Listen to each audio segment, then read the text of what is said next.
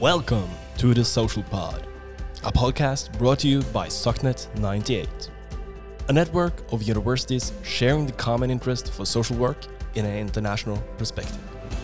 In our episodes, you will hear from students around the world studying social work and interviews and lectures from our International University Weeks. Global comparisons in trust attitudes around the world today suggest very large, time-persistent, cross-country heterogeneity. In one extreme, in countries such as Norway, Sweden and Finland, more than 60% of respondents in the World Value Survey think that people can be trusted. In the other extreme, in countries such as Colombia, Brazil, Ecuador and Peru, less than 10% think that this is the case. And right now we are sitting in Norway, and Norway, we are on that survey, we are all the way up at 70%. And 70% meaning that they say that most people can be trusted. That statement is true. So we have Norway on 73%. We have the United States, for example, in the same survey, 40%. And we have Colombia down on 5%. And that's the topic that we're going to talk about in this episode. We're going to talk about trust, trustworthiness, and also why it is important for social workers to know about trust. And together with me to explore this topic, we have... Hello, my name is Rocio Garcia. I'm an adjunct professor at California State University, Dominguez Hills in the Human Services Department. Yeah. And also together we have... Yes, hello, Hans Hauge. So I'm head of the Department for Health, Social and Welfare Studies at University of Southeastern Norway. Yeah. And I'm also a sociologist, or basically I'm a sociologist. Yeah. And you have also written a paper on trustworthiness. Yes, Yeah. I have actually. Yeah. So that actually is what got me into the topic of trustworthiness. Listening to and reading your article on, we're going to come back to that point afterwards. My name is Steinar Wikholt. I'm an assistant professor here at the University of Southeastern Norway. So first of all, we need to know what we are going to talk about, and the word we're using is trust. We've also been using the word trustworthiness, but what kind of what is trust as a concept, would you say? Yeah, well, that's $1 million question when you say trust means so many things to so many people in so many different instances. But I think what people would generally agree on, or at least academics would generally agree on, is that it has to do with risking something. Okay. So I'm having something that is of value to me, that you that I entrust you with, so to speak, that you may abuse or misuse or to some extent destroy for me. So I take the risk that you or an institution or it could be different things that you have trust in will actually cater for my interests. Yeah. So that is really a key theme. And then, of course, you have like the polls you refer to that we would think about as generalized trust, trust in general. Then you have trust in institutions, trust in people, so personal trust or interpersonal trust. Yeah. So different versions of trust. And so there's been an enormous academic literature on how to sort of pinpoint what trust is and use it fruitfully for analytical purposes. But for social workers, I think it's really important to engage in sort of the academic work also on trust and because it's so essential to what you're actually going to do. You will engage with people in different types of marginal positions, and trust is really something that you should think a lot about. Yeah, and I think the first thing people is thinking about is interpersonal trust. That the person that I'm talking to or giving services to or working with should be trusting me, and and then just at the interpersonal level, we have different kind of approaches to that from different kind of countries. We're talking a little bit about, like in Norway, I feel that trust is there. That's the starting point. But in other places, we're talking about you have to earn the trust. That's the starting point. Yeah, sure. So that's a good take on it. But maybe a little bit more about trust, because I think one of the main benefits of trust is that it's really, let's say, cost efficient. So so if you trust someone, then you don't use time, effort, or resources to protect yourself and protect your interest. Yeah. So it's really beneficial for that reason. And so so why is there high levels of personal trust in the Nordic countries, as you said, with Finland, Sweden, Denmark, and Norway? And probably there are some historical explanations to that fact. Yeah. And because pretty large countries, at least when you look at capita, how many people are living within the area, there's scarcely populated areas with difficult geographical terrains, mountains, fjords, cold in the winter. And so people really had to rely on each other in order to survive. They had to sort of collaborate, and also it was really difficult for any centralized state to control the inhabitants, the population. So a lot of local sort of more or less self-rule many places, and so people had to develop their own solutions. And from that, when Norway gained independence in 1905, because we were first under Denmark for more than 400 years, and then under Sweden for almost 100 years. Yeah. And so there were no really strong or dominant interest groups. So no warrior class, no silly rich merchants, no clergy, no like religious community that could dominate, not the farmers. No one could really dominate the state and use it for its own purposes. So the state sort of became a compromise between many different interests. And I think that's really important, that the state sort of took up the interests from various groups and transformed it into services to the people. And so Norway is and the Nordic countries are often turned state friendly.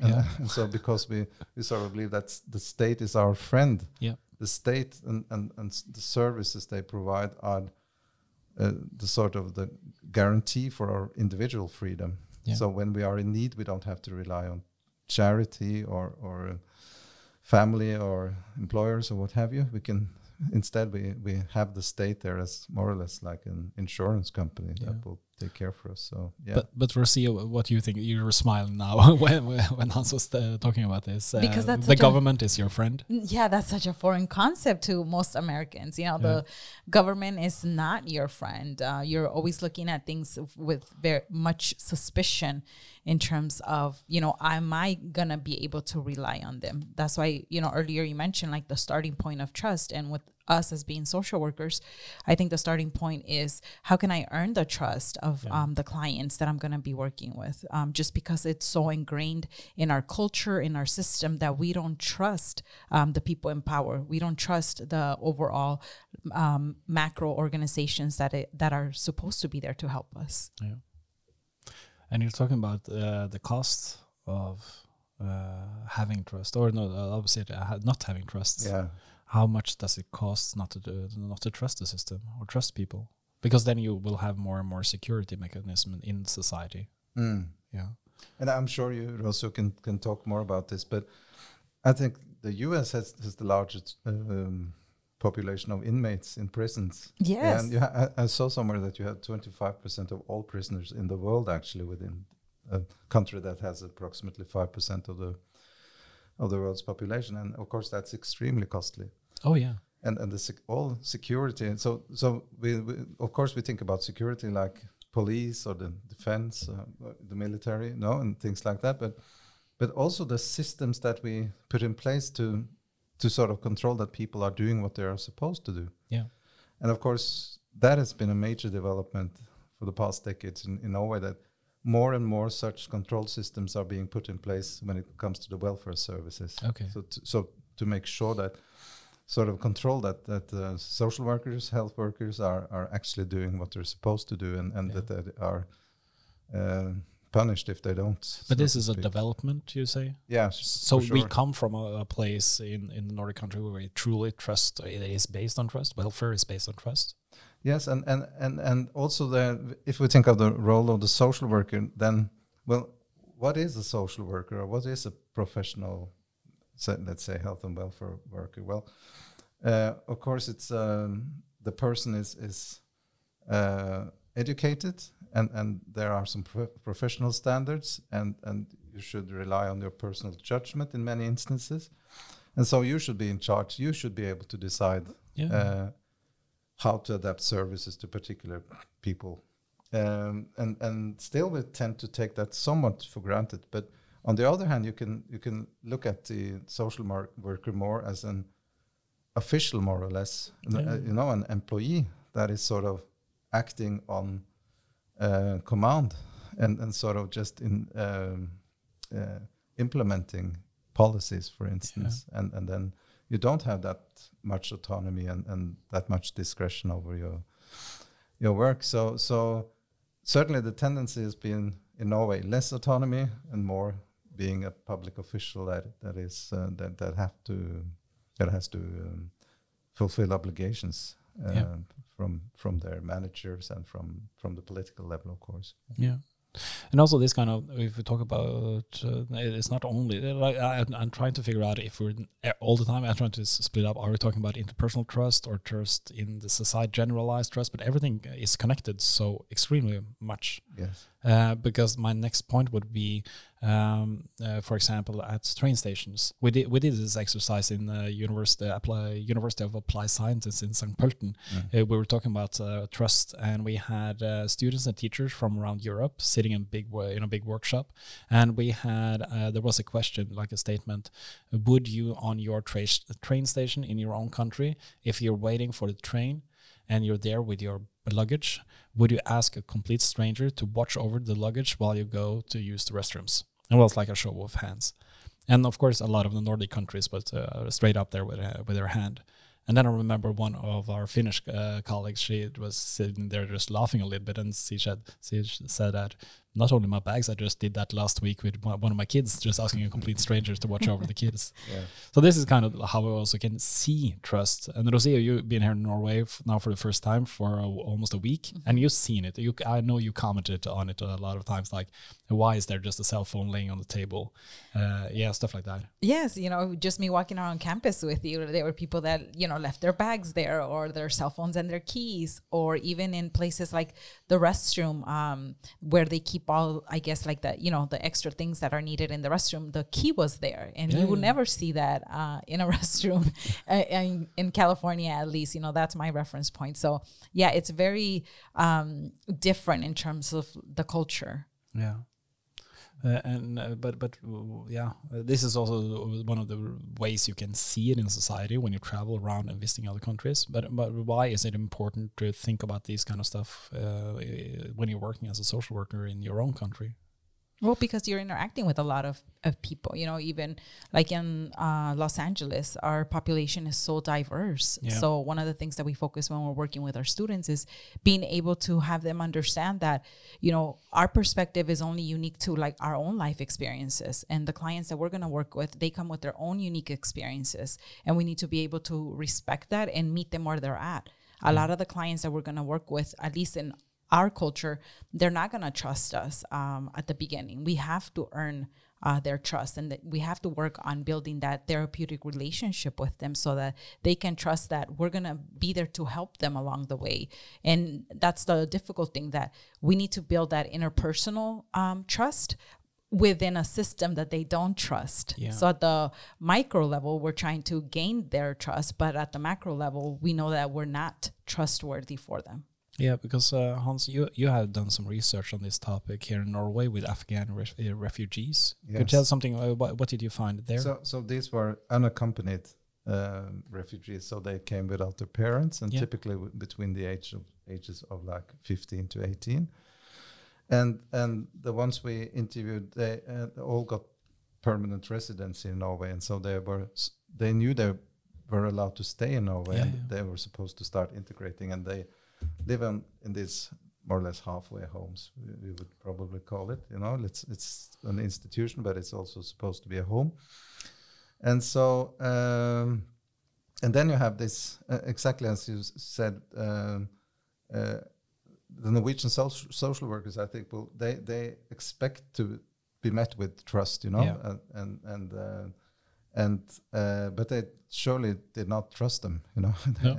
and thought that they were just there for the money and for the salary, and the rules they applied were, you know, just to make it easier for themselves and things like that, and so they find it really difficult to be open about sharing their experiences from their country of origin, from flight, you know, and all the traumas and things that often go along with it, and at the same time, the countries they came from, Afghanistan, some came via Iran, but still they were very much relying on their families. So the family was the unit, not the state, but a family. So you have to, and as they said, well, they would entrust their cousin with their lives, you know, and it's sort of more or less dramatically said that, well, in Afghanistan, I would kill for my cousin, and my cousin would kill for me as an extreme. Yeah. But here in Norway, of course, they're without their families, and even those who had families said, well, my cousin is different here. Yeah. I cannot trust him the way that I did back where I came from. Yeah. So they were sort of in a really difficult situation where they were in a system that's with employers that wanted to develop interpersonal trust, but they really didn't trust them because they were representatives of a system, a state, and they didn't have the family to rely on. And in that situation, we got increasingly interested in the concept of trustworthiness. Yeah. What's the difference between those words? Well, trust, we have some, I think many of us have some assumptions about trust, that trust is per definition good. Yeah. You know, and that we should have more of it. Yeah. And that it is really basically personal. So it's on a personal level. So if you don't trust me, it's almost like an insult, you know. And so it's so we tend to think like that. But as a social worker working in a halfway home or something like that, then you're also a representative for the system. Yeah. And then you should think about the trustworthiness of the system itself and the trustworthiness of yourself as a person, because you can actually do something about that. Yeah. So you can act in order to become more trustworthy. And there is not that much emphasis on that in the literature on social work. Instead, there's a lot of almost moralizing text about you as a person, you know, you should act like in specific ways in order to be trustworthy. But that's, I think, to some extent missing the point. Yeah. It's not about behaviors. It's so if I can, do you want me to? Yeah, please. Yeah. So with the trustworthiness concept, so we have this English philosopher of Nora O'Neill, who has been very much investigating the concept, and she more or less talks about 3 dimensions. So in order to gain someone's trust, you should be competent. Yeah. So that's sort of the cognitive component. You should know what you are doing, you know, and you should be honest. So that's sincere. So that's like more the emotional component of trust. And then you should be reliable, actually doing the things that you promise to do. And that's more the practical side of it. Wow. And you can work systematically on becoming more competent, more honest and reliable. Yeah. And you can also look at your system that way, you know. The way we are organizing things here, is it really based on competence or is it convenience? You know, for instance, are we honest about why we are doing things, and is it what we say these institutions are for? Are we actually practicing in ways that are sort of meeting those standards? You know, is it honest in that sense, or is it like double communicating? Yeah. And the same with reliability, of course, that we actually carry out do the things that we say that we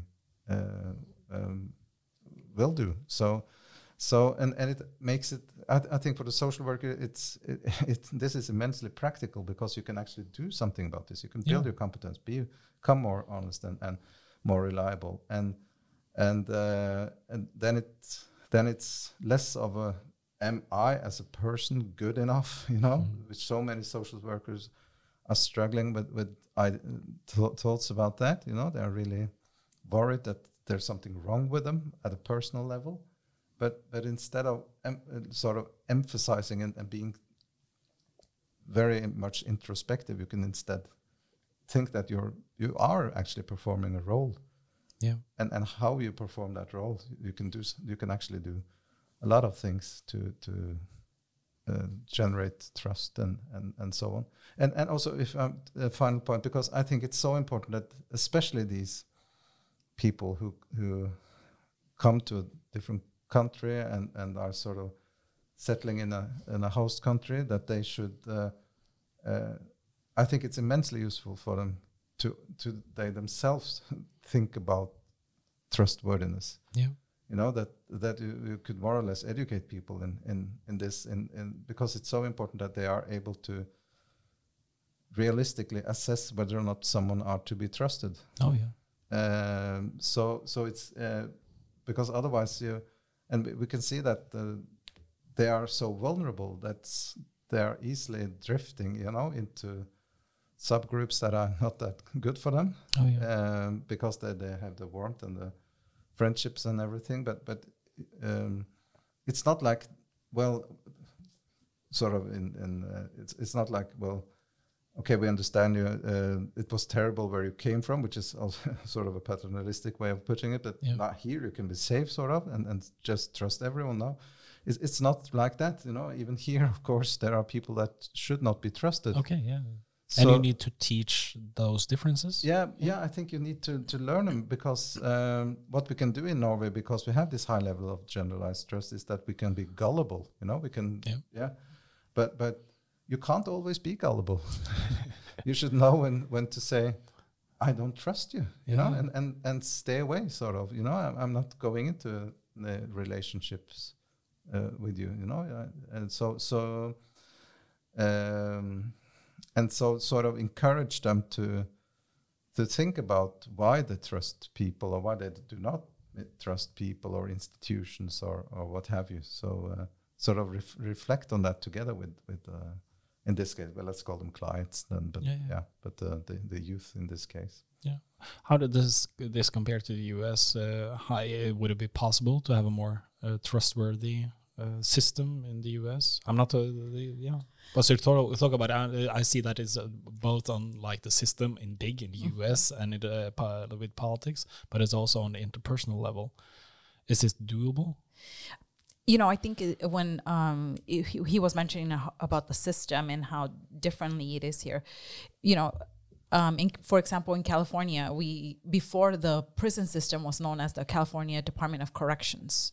And then because we wanted to move to being more like a therapeutic aspect of it, they changed the name to the California Department of Corrections and Rehabilitation. Oh, yeah. So they threw in the R, the rehabilitation piece. But, you know, if you talk to the inmates on a regular basis, they don't trust just the addition of that, because they see that within the system, there's really not much rehabilitation being done for them and for when they're coming out. So that's the difficult part in terms of building that trust with them at the interpersonal level, when you already know that they come and they're working with you, not trusting the overall system that you should be representing or that you are representing. So, you know, a lot of the clients, you know, if they're going to say something negative about the system, they're like, oh, but don't take it personal, Garcia, you know, and it's like, no, I don't, you know, like I understand the system that we're working in. So with us, the culture is that, yes, I understand the system probably is not very trustworthy, but I'm here working with you at an individual level. So let's focus more on the interpersonal interaction that we're having and focus on the trustworthiness that I am building with you. So I think that's like the main difference. Of course, it would be ideal that the trustworthiness aligns between like the interpersonal and the system, but unfortunately at this time it doesn't for us.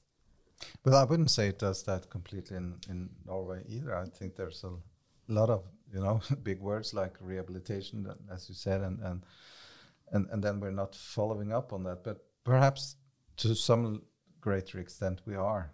I was thinking about the prisons. Actually, Michael Moore was in Norway at that's right. prison we have not far from here, which is on an island. Bastøy, Bastøy, yes.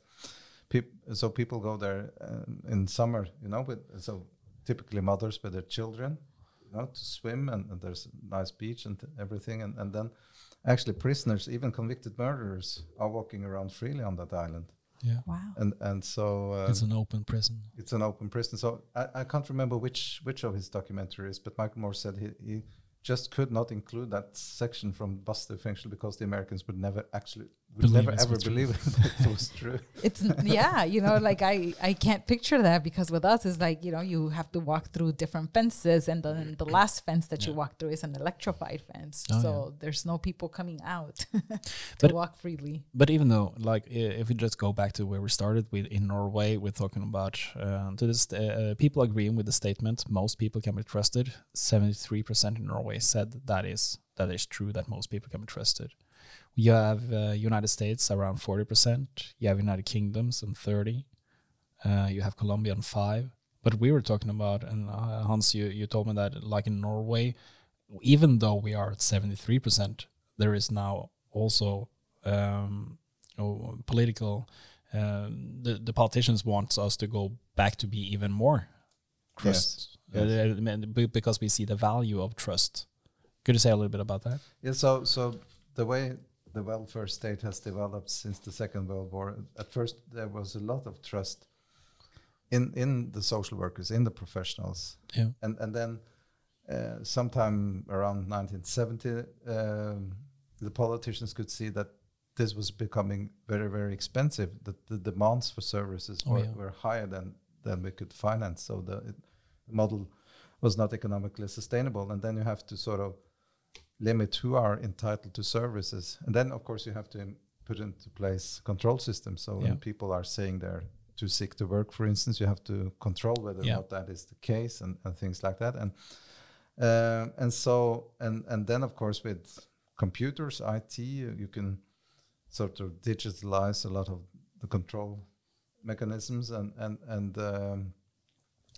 and so we, as I talked about earlier, they have become less autonomous and more representatives of the system. Yeah. And there are more limits to what they can and cannot do with their clients. So they cannot be adapting the services to the extent that they would think would be desirable from their professional perspective. And now certainly politicians, I think that many politicians say at least that it has gone too far. So there's too much control. Yeah. And the budget, the money is too dominant a factor when considering what services to give or don't give. So I can give examples of that. Please. So for instance, I was interviewing this disabled person, and she had the right to have a personal assistant. I think it was like 16 hours a week. Yeah. And then one day she got a letter in the post saying that, well, actually now you don't have 16 hours a week, you just have 8. And there were no reasons were given for that, and they hadn't talked to her. And so she contacted the social service office, the office, and asked why. And she said she was going to complain about this. Yeah. And the reply she got was that, well, yeah, you can reply. You can complain. Yeah. And maybe your complaint will win through. But you should know that means that someone else will not receive, that service. Okay, so then the budget has decided how many hours a week we can afford to provide personal assistance. Yeah. So it's not driven by the needs in the population. It's defined by the budget itself. And that's the same mechanism you can see all over the place. And so sort of entrusting and also making standardized procedures for different problems. So it's like you're not supposed to think as much. You're just supposed to do what is sort of evidence-based best practice. Not adapting to particular circumstances or clients. And of course, professionals are rightly complaining about this, and the same are the people, the clients. Those who receive the services, And so at the rhetorical level, the politicians are now talking about the need for a trust reform. Yeah. But actually, they're not going to change the policies. They're just going to say that, no, we trust you more. Yeah. So it's but maybe something can come out of it. It's difficult to know, but it is problematic because control systems, they tend to be self-reinforcing. So you see avenue areas that sort of needs to be controlled, and so they are just expanding, and so we have we are using at the moment an enormous amount of resources on actually controlling that people are doing what they're supposed to do. Yeah. So instead of actually providing services, so it's that's a good last point. Self-serving system. Yeah, that's a good last point in this episode. And I would just like to say thank you for talking about trust. Thank you. you.